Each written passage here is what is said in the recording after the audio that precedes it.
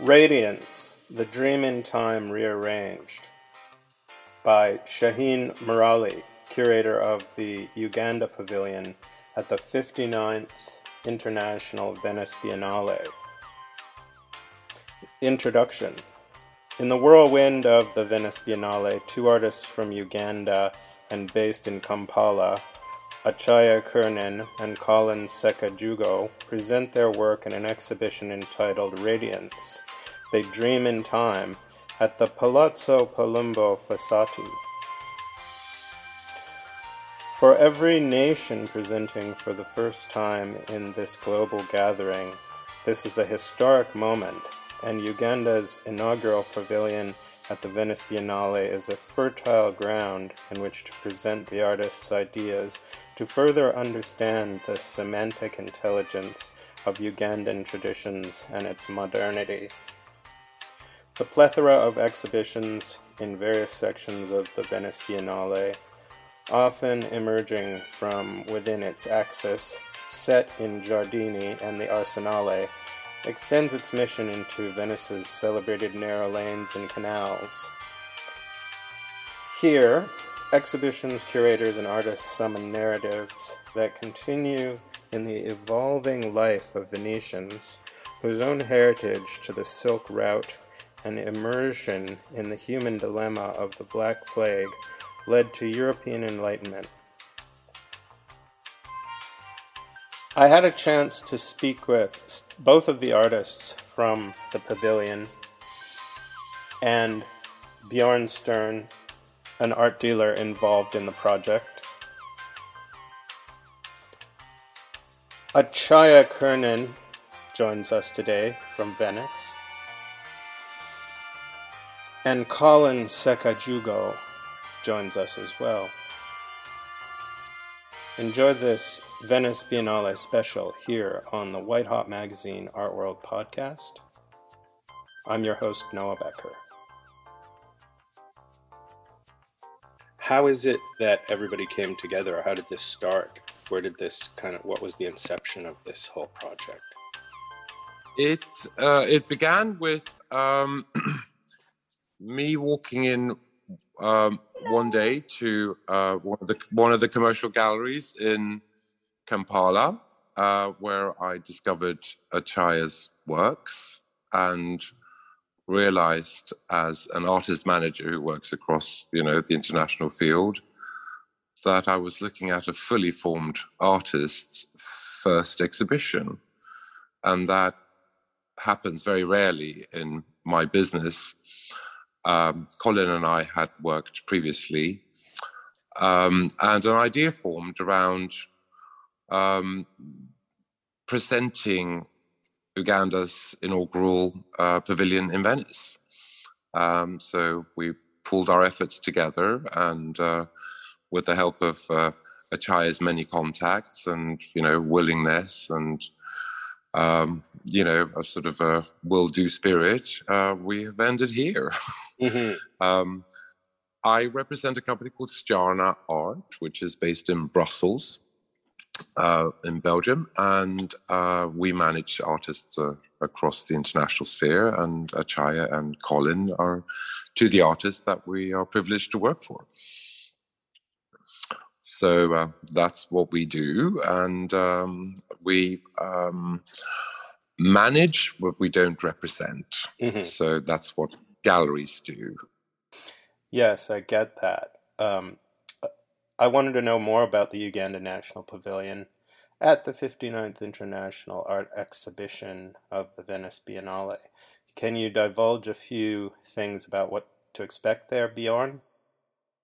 The pavilion deals with new creativities, new ecologies, new positionings, new repositionings of the cultural landscape of Uganda, that takes on many different shapes. And I'm going to leave it there. I'm not going to sound like the curator. Colin, I wanted to ask you about some of the materials that you use in your work, and Achaya, some of the materials that Achaya uses, and the connection most of the material that she uses, obviously, I'm very familiar with, and I kind of try to use it in the past. But as a versatile kind of artist who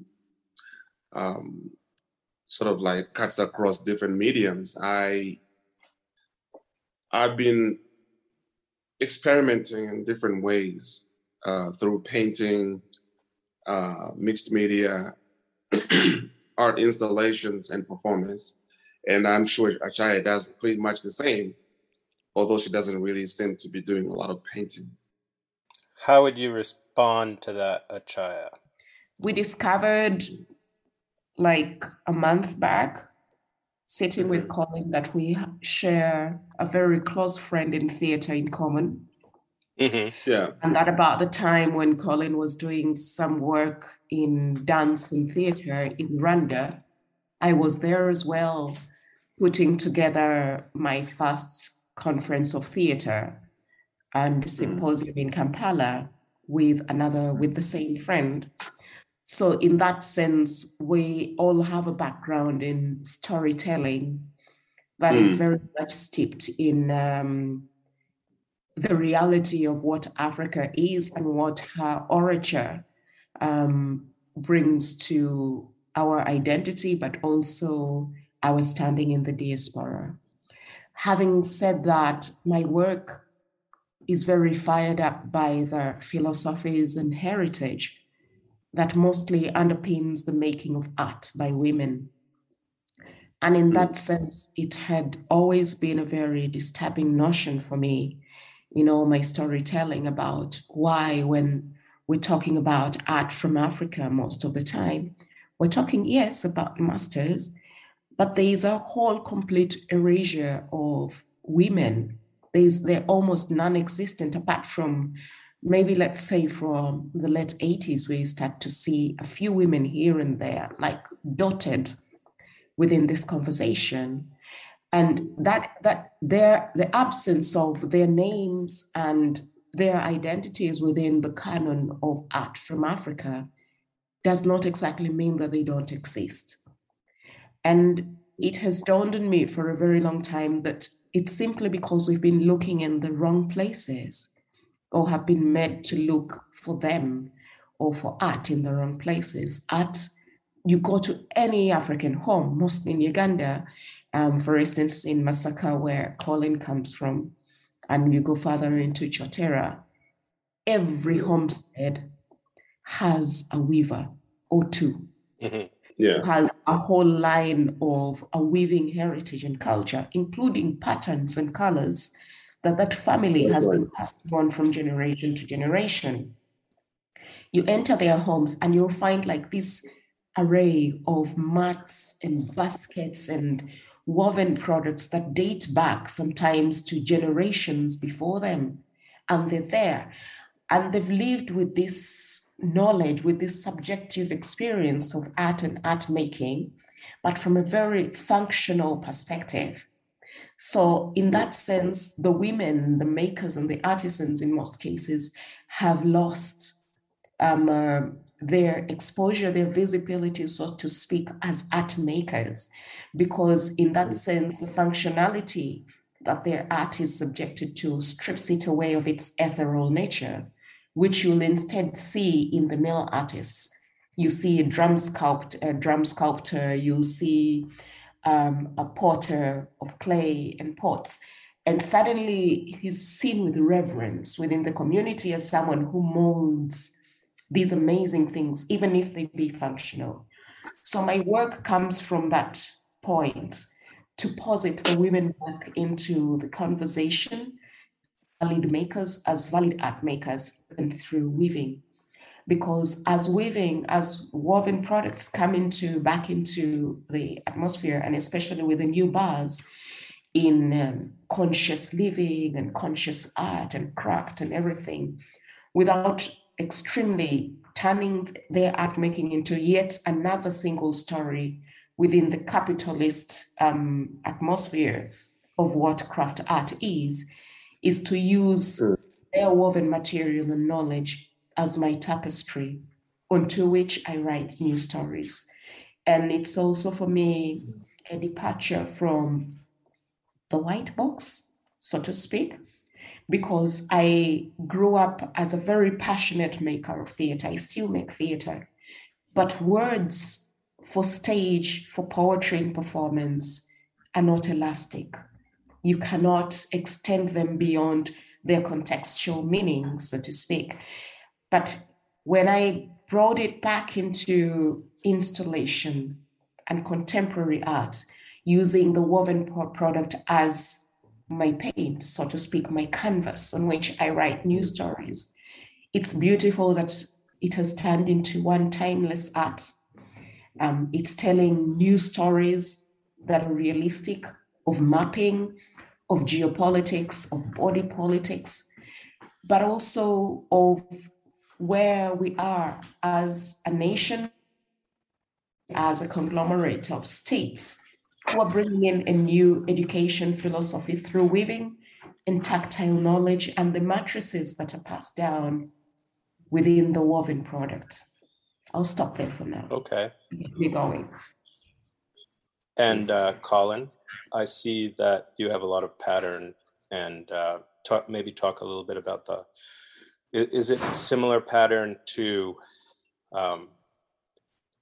specific to your area? Like, do the patterns change very much from area to area? My pattern design comes from a very similar sort of like, inspirational background, as Achai has put it. It comes from the area where I originally come from, Masaka. I didn't grow up there, but I've always had this very strong passion for art making from the traditional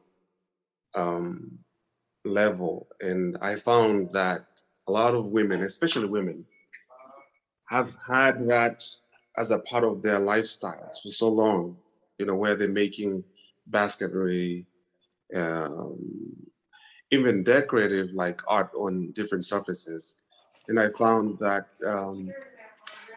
those elements of art making became a part of my personal study on what art making is all about in Uganda. And I borrowed that as an idea to incorporate it into my my contemporary way of doing things. I think that's where the patterns are coming from. Even though I have sort of like,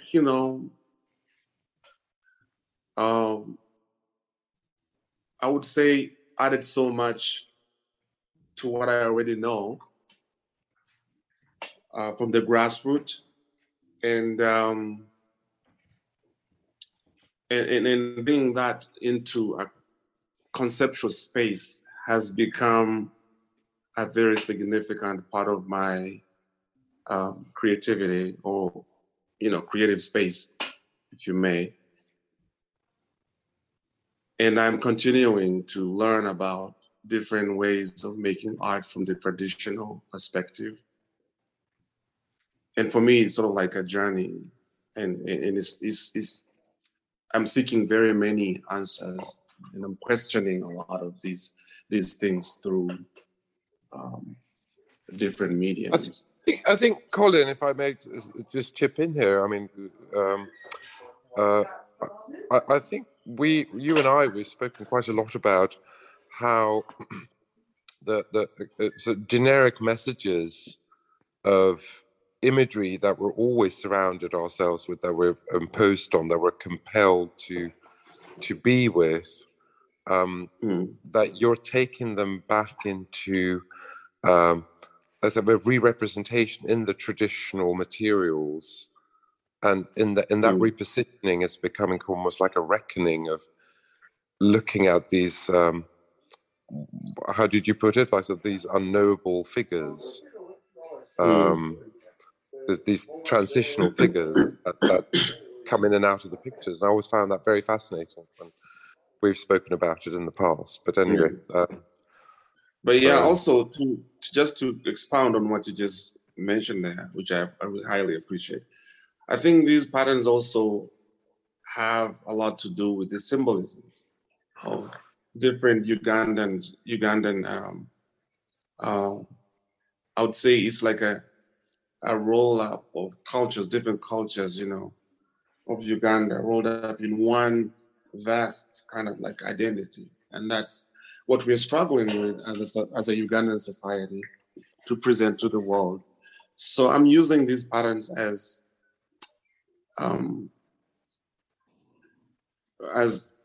different aesthetics, not necessarily pictorial, but also aesthetics in the sense that it gives you a lot of like a sense of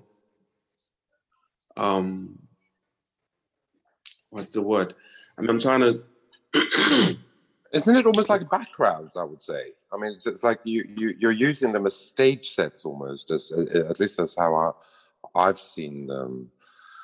That they're stage sets for these sort of mini dramas that happen. These figures that saunter in and out of the pictures, but the patterns are sort of reminding you. It's not like wallpaper; it's something else. Because I mean, I feel that's been done many times as a commentary, but I think it's really interesting to see that the patterns that aren't necessarily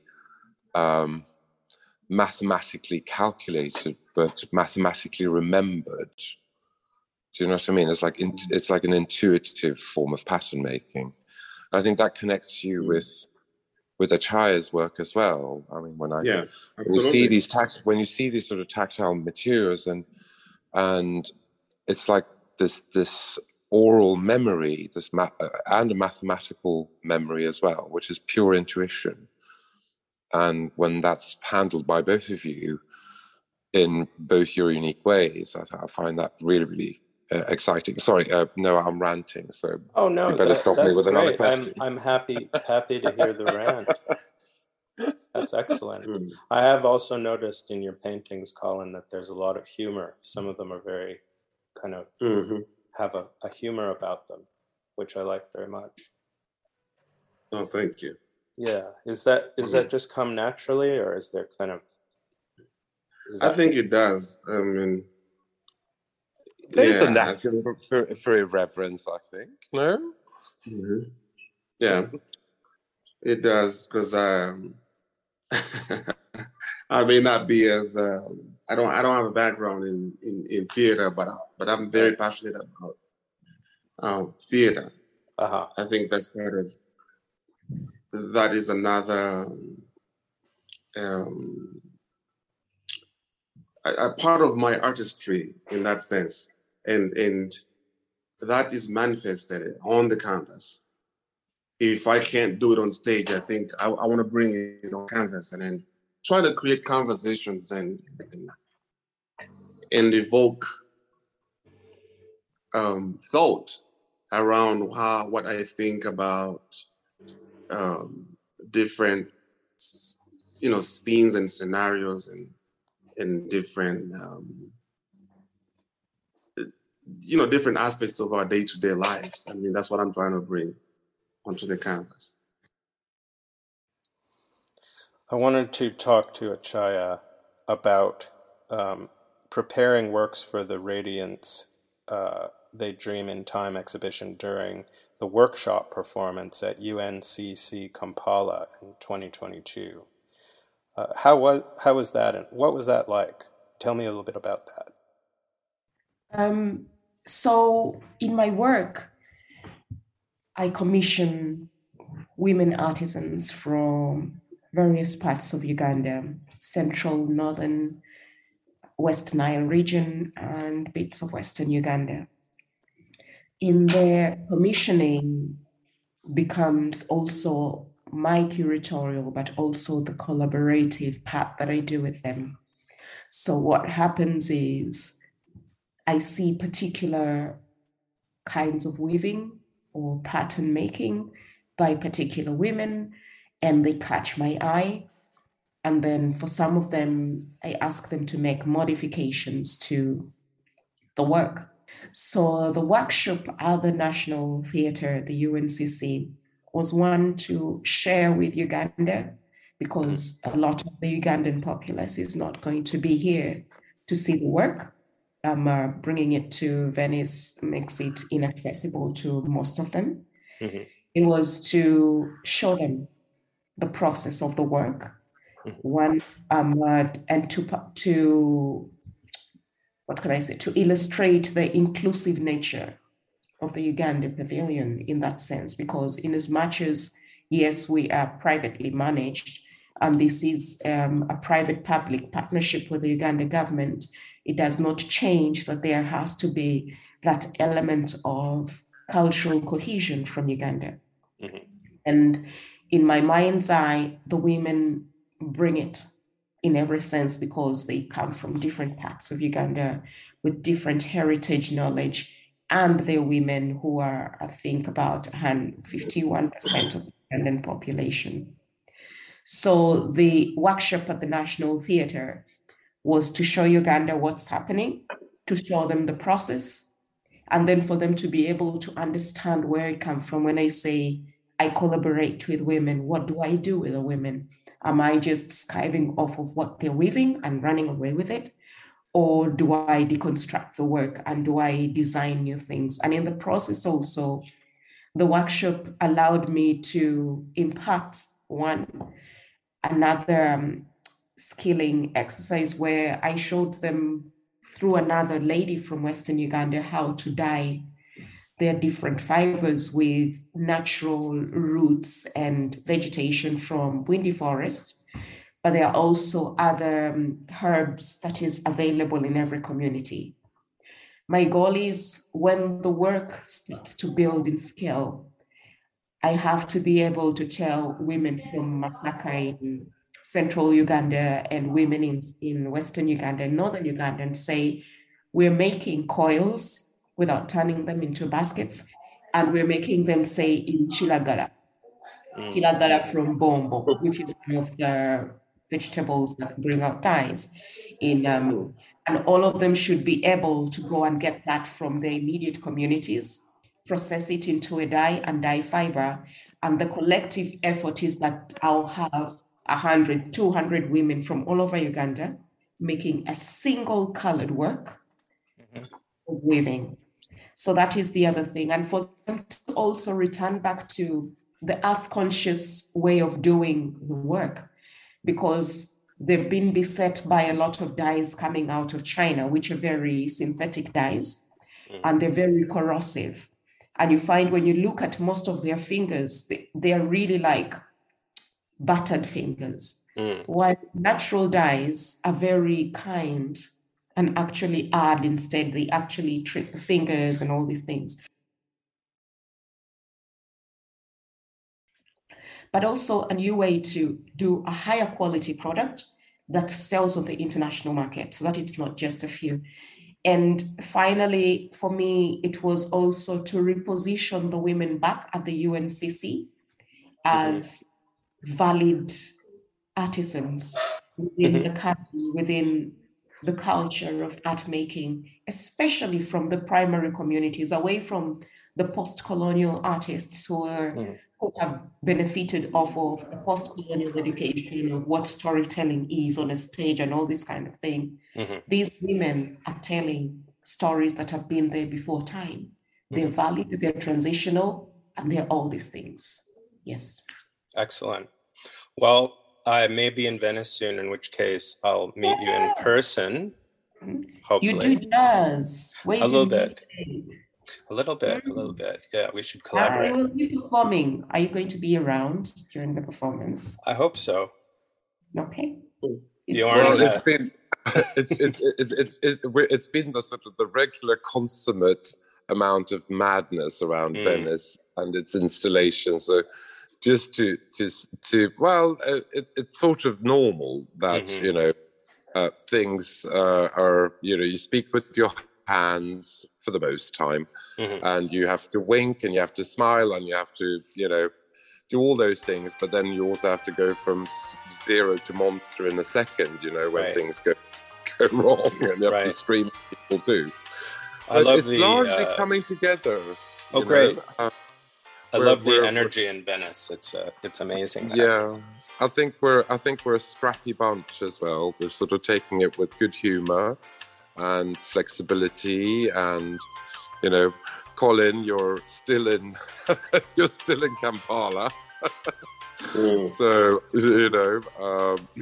that also has a lot to do with the irreverence, I guess, that must be used here, because otherwise I think we'll just we'll come at this with no hair. Right. Just tear it out. Thanks, Bjorn. It was great speaking with you, Colin, and Achaya.